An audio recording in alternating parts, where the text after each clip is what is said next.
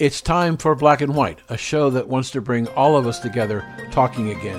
It's time to hear from people who only want to deal with facts. It's time for you to re-engage in America. It's time for Dan and Daryl. Hello and welcome to Black and White. I'm Dan Perkins, your host for this episode. Today we're going to talk about my personal experience with COVID-19, and then we're going to talk about some of the research that just recently came out. So let's get started. In January and February of 2021, I had the two Moderna COVID-19 shots. And I believed at the time that I was protected against getting the COVID-19 virus. During the summer, our children and grandchildren were wondering if we were coming up to New York and New Jersey for the Christmas holidays, since we hadn't been around for at least a year. And we decided, since we had the shots, we should go. I do, as you know, this is a syndicated radio and television show, and I also do a lot of writing of commentary. I made acquaintance with a doctor who's on the staff of the University of Pennsylvania Medical School and Hospital, and he is a virus and a virologist and vaccine specialist. So I talked to him several times, and I told him about what was going on, about going back up to New York from Florida and New Jersey. And he said, "Have you had your antibodies tested?" And I said, "I didn't know that you could. In fact, you can. And the CDC and the FDA will pay for it." However, several of the doctors here on the island where I live had never heard of the test. And so I was able to get from my doctor friend from UPenn the codes for them. And I found a walk-in clinic doctor who would write a prescription for have the tests. These are tests that are certified by CDC, and they help you understand how much of an antibody response you have to the shots. Going into the shots, the doctor told me that I needed somewhere in the neighborhood of a minimum of 1,000 antibodies, but it would be better if it was more than 2,000. So we took the test and came back, and I had, after the two Moderna shots, approximately 6 months later, I had 46 antibodies, almost non-existent. So the doctor was very concerned about me going to New York with such a low antibody count. So we decided to get a third shot, not a booster. We got a third shot of an original Pfizer first shot. And after about 45 days, we went back and tested again and found that I actually had over 2,000 antibodies. We are going to be testing again shortly to see how many of them were retained. That will tell me how effective I am with the shots and my immune system is with the shots. But the story continues. In October, shortly after I got the third shot, I developed a very severe case of vertigo, which was very debilitating. And then I fell on a roadway and wrenched my back, and I went to a doctor who specializes in back pain, and he did 16 injections of glucose in my back to create an irritant so that the tendons that were stretched could begin to heal. But it so happened that the very day that I got the shots, I was also diagnosed later in the day with COVID-19. And as a result, the immune system couldn't deal with both. It couldn't deal with fighting COVID, and it couldn't deal with the problem with my lower back. So my back took second fiddle, but I was making a lot of progress with COVID, still had a lot of very strong, debilitating fatigue that would just come on me on waves, and I just have to stop and lay down, sit in a chair for a while and take a nap. That's still there, and this is now being recorded in late March. I finally passed the COVID test and had a positive response, and I was sitting in my doctor's office on a Thursday, and I told him what was going on, and he said, "You're having a heart attack right now." So we rushed to the emergency room in the hospital. They did an EKG. In fact, they did 4 EKGs. They couldn't find it, but the blood gas test proved that there was a deterioration in heart muscle because of the blockage that was in one of my valves. I went in, and the next day they did a stent procedure. I had one descending artery that was 95% blocked. All the rest of the arteries in my heart were between 60 and 70% clear. I spoke to the doctor after the procedure, and I said, the CDC's been talking about what's going on, and that people over 65 need to space the frequency of their shots more further apart because of the increased issue of heart problems for the elderly. So here I am, got the shots, had no immunity, had to have another shot, had vertigo, and fell and had an accident. I passed out, the doctor said. Then I got COVID, and then I had a heart attack. And that's what my life has been like for the last 6 months. There are a lot of people out there like me who have had problems dealing with COVID, dealing with the vaccines. Some people I've talked to are even allergic to the vaccines. But what I think is important is to understand that the government and the healthcare scientists have been lying to us about what's going on with COVID. And we need to talk about what happened. And we'll do that after we have this break from one of our sponsors. Hello, this is Dan Perkins, co-host of Black and White Network, here to tell you about my latest book, Sad Eyes. This is a story of Mary Margaret Murphy, our red-haired, green-eyed, gorgeous Irish lass born in Waterloo, Iowa in 1916.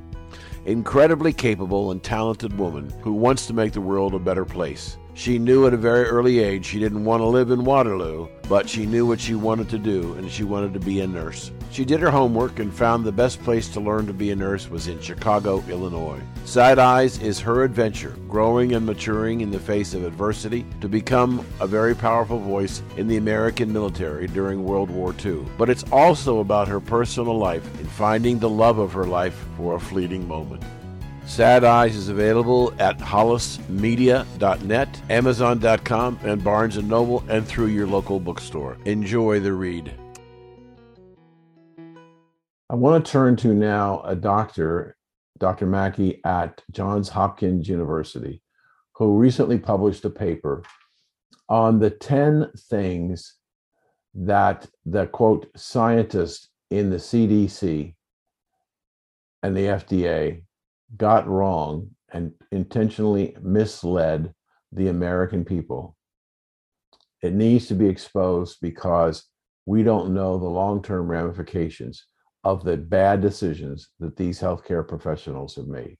So let's start off. First of all, the COVID-19 virus is a SARS virus, just as much as MERS is. SEERS and MERS are spread by airborne pathogens. That means they transmit through the air. We were told that they're transmitted, this particular COVID-19 is transmitted off of surfaces. Now, it didn't make sense that 2 of the 3 MERS viruses were airborne, and the professionals decided that this one was, the pathogen was spread by surface contact. So we were told to sanitize everything, vegetables, fruits, children, doorknobs, doors, cars, where anything touched, to try and kill the virus on the surfaces before it spread to us, when in fact that was not true.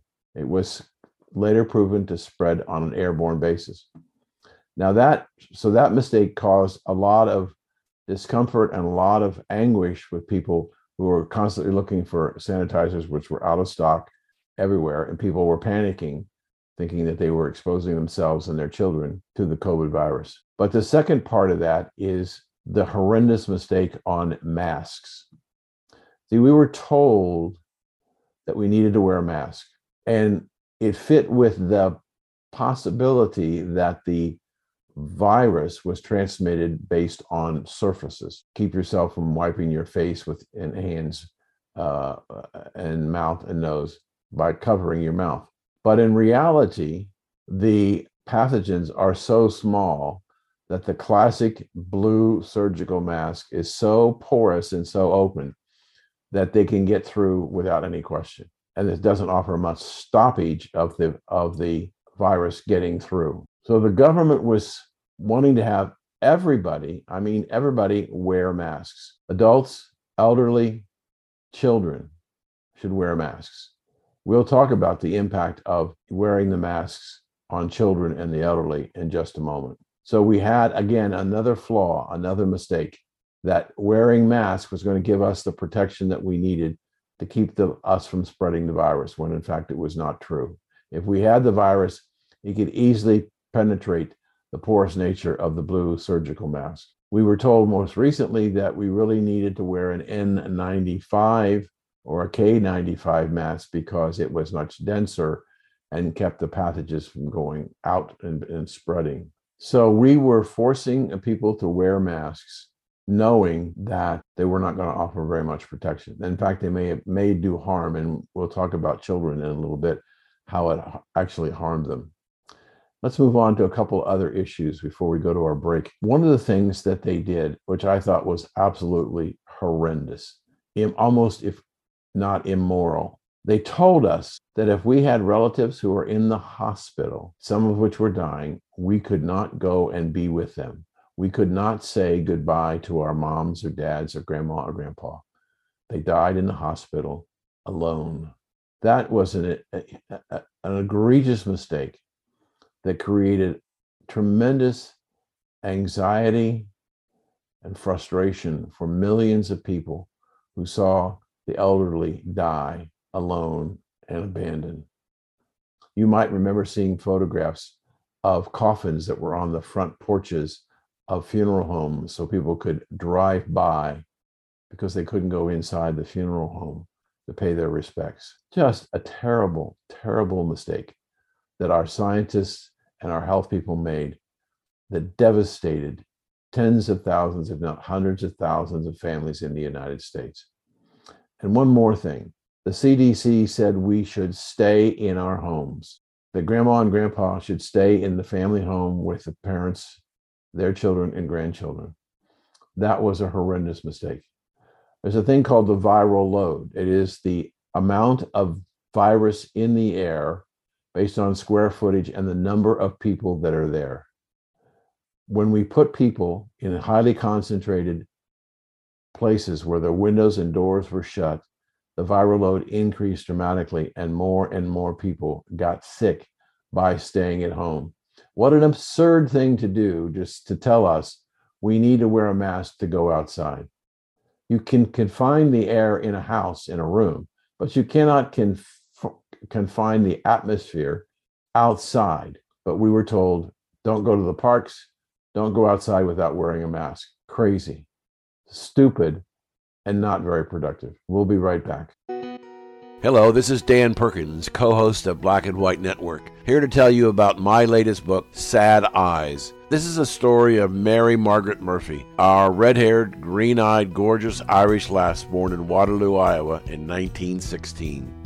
Incredibly capable and talented woman who wants to make the world a better place. She knew at a very early age she didn't want to live in Waterloo, but she knew what she wanted to do, and she wanted to be a nurse. She did her homework and found the best place to learn to be a nurse was in Chicago, Illinois. Sad Eyes is her adventure, growing and maturing in the face of adversity to become a very powerful voice in the American military during World War II. But it's also about her personal life and finding the love of her life for a fleeting moment. Sad Eyes is available at hollismedia.net, amazon.com, and Barnes & Noble, and through your local bookstore. Enjoy the read. Welcome back to this special Blacks and Whites on COVID-19, my personal experience and America's personal experience. We were just talking about the restrictions of going outside. We had to wear a mask. Now, we talked about in the last segment, the viral load. The more you concentrate people in a confined space, the greater the chance that you're going to spread the virus, because not it's on surfaces, because it's being expelled as a pathogen, an airborne pathogen that's being transmitted to people. Hence, we had in the state of New York tens of thousands of elderly who were put in highly concentrated nursing homes and spread the virus. And because of their age and their medical situation, thousands upon thousands of seniors were killed by the stupidity of the public health and the governor of the state of New York. So many mistakes have been made. Let's talk about children for a minute. When I started writing about the virus in 2020 and late 2019, I began to look at the numbers, and the numbers didn't, in my mind, justify what we were doing in America. I looked at the mortality rate, meaning what percentage of the population, initially, regardless of age, was contracting the virus and dying from the virus. And you had children as a group, and you had over 5, over 12, over 18, midlife, and then you had people over 60, 69. But nobody had a mortality rate, a death rate that was astronomical. Yes, hundreds of thousands of people died. What we don't know, even today, is how many of those people who died had pre-existing conditions that when they got sick with COVID, exacerbated by their pre-existing conditions, and they died as a result of pre-existing condition. The hospitals would declare them as dying from COVID, which is probably not true. So we don't really have an accurate cause of death. But just taking the numbers say that in the worst scenario, less than 3% of the most vulnerable people died as a result of COVID and COVID-related challenges because of other comorbidities. If you look at, for example, what we did last year, we were trying to force shots on children under 5 and forcing masks on children under 5. Yet the mortality of the 60 million children from ages 0 to 12 was less than 700 people in the entire country. We turned an entire country upside down on the premise that children were going to be carriers of the virus and spread it to the teachers and the employees, needed to be vaccinated, and needed to wear a mask. Neither was true. See, this is the other thing that happened. The political process took over public health. And we had the teachers union telling you as parents what you should do. We had the government saying that if you don't get a shot, you need to lose your job. The other thing that was very important to me in this report was that we didn't take into account natural immunity. People who have COVID have natural immunity. And when the CDC was questioned about the validity of people who have had the virus getting immunity, their response was, well, we just don't know whether it's true or not.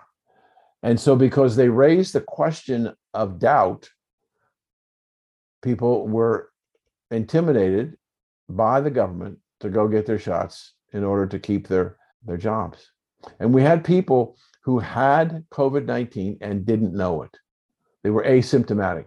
And so when I said to you early on in this interview that I was tested and I found after 2 shots, I had 41 antibodies in my system, I don't think I'm alone. I think there are probably millions of people out in the United States and throughout the world who have had one or the other shots and got very little immunity from the shots. I believe I got more immunity for the COVID-19 that I had, the actual case, than I got from the Moderna or Pfizer shots. They're now talking about a 4th booster, a 4th shot. Why? Because they believe the 4th shot only has an effective life expectancy of 4 to 6 months. 4 to 6 months. So we're on our 4th shot. Moderna was on the air publicizing the fact that America definitely needs a fourth shot because the vaccine does not provide long-term protection, so that we're going to need shots every year. Why? Why do we need shots every year? What about the people who, like myself, who have had both the shots and now got the virus? We now know, for example, if I get the shots, I can get the virus, and I can get it more than once.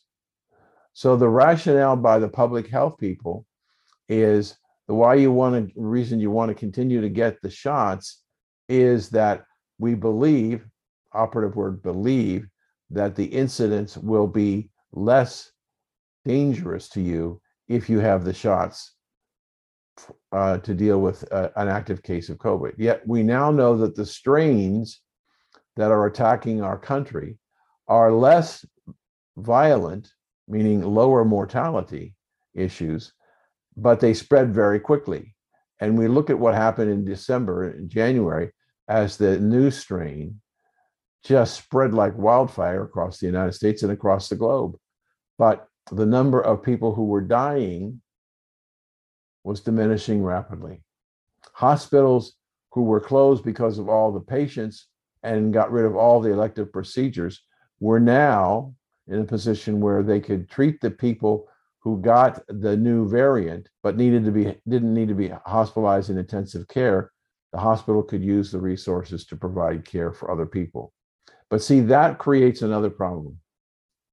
When we made a decision as a public health service for our people in the United States that we were going to stop providing cancer treatments, cancer tests, all these things, which they called them elective, we put people at risk, and we didn't need to. We had a president who told us on the campaign trail that he wanted to vaccinate 70% of the population in 90 days. Didn't happen. He didn't do it. We have more people that have died from COVID in 2021 under Joe Biden than died of COVID when Donald Trump was in the office. Now the administration is telling us we're not going to count cases any longer. We're going to count people who actually go to the hospital. So they're placing less of an emphasis on people who get a mild case and don't go to the hospital or go into intensive care. We're only going to count those people that stay in the hospital. The target is constantly moving, but we have been terribly misled. And we were told just recently by the good Dr. Fauci, we have to introduce the mandates because of the spread of the next generation of the COVID virus. It seems to me that we've paid a terrible price. We paid a terrible price in our economy for jobs that were lost, businesses that were closed, services. Do you know that right now government employees are not in the Social Security offices? They're still working from home. We have a situation where schools created an environment where they had to have vaccines and they had to have masks or they wouldn't open, driven not by public health people, but driven by the teachers' unions. This will go down in history, in my opinion. It's a very bad time for the government employees, and the public health services in the United States, and the damage that they've done to our economy and to the people of this country. But most important are the children. I interviewed a doctor from London who was a pediatrician, and she was absolutely opposed to the masks because she said it adversely affected the children. It affected them because they couldn't breathe and get enough oxygen, which they needed desperately. Food and oxygen are important growth parts for young children.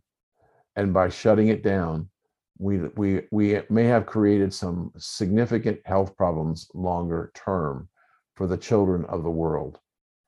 You know, we had schools that were closed. Some schools may still be closed. So we had children, let's say, who were in the 6th grade who missed all of the 6th and a good part of the 7th. You can't go back to summer school and make up those 2 years, because you can't go back and start over to be 6 years old again and deal with the learning experience.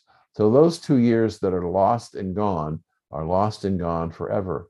And we won't know the implications of that lack of education for some time. The last point is going back to the masks. When you cover a child's mask, cover a child's face with a mask, they can't see the expression on people's faces. And by the way, people can't see the expression on the children's faces. It really is detrimental to the learning process. And yet we were more concerned about stopping the spread in children that didn't need to be worried about stopping the spread, because they wanted control of you and your health care, and they wanted them to make the decisions, not you. I'm Dan Perkins. From time to time, we'll be doing this show myself one time and Daryl another time, and sometime we'll be on together. So check back on blacksandwhites.us and look at the program schedule, and you'll be able to see when we're on again next and who's going to be talking. Thanks for joining us. Have a great day. Hello, this is Dan Perkins, co-host of Black and White Network, here to tell you about my latest book, Sad Eyes. This is a story of Mary Margaret Murphy, our red-haired, green-eyed, gorgeous Irish lass born in Waterloo, Iowa in 1916. Incredibly capable and talented woman who wants to make the world a better place. She knew at a very early age she didn't want to live in Waterloo, but she knew what she wanted to do, and she wanted to be a nurse. She did her homework and found the best place to learn to be a nurse was in Chicago, Illinois. Sad Eyes is her adventure, growing and maturing in the face of adversity to become a very powerful voice in the American military during World War II. But it's also about her personal life and finding the love of her life for a fleeting moment. Sad Eyes is available at hollismedia.net, Amazon.com, and Barnes & Noble, and through your local bookstore. Enjoy the read.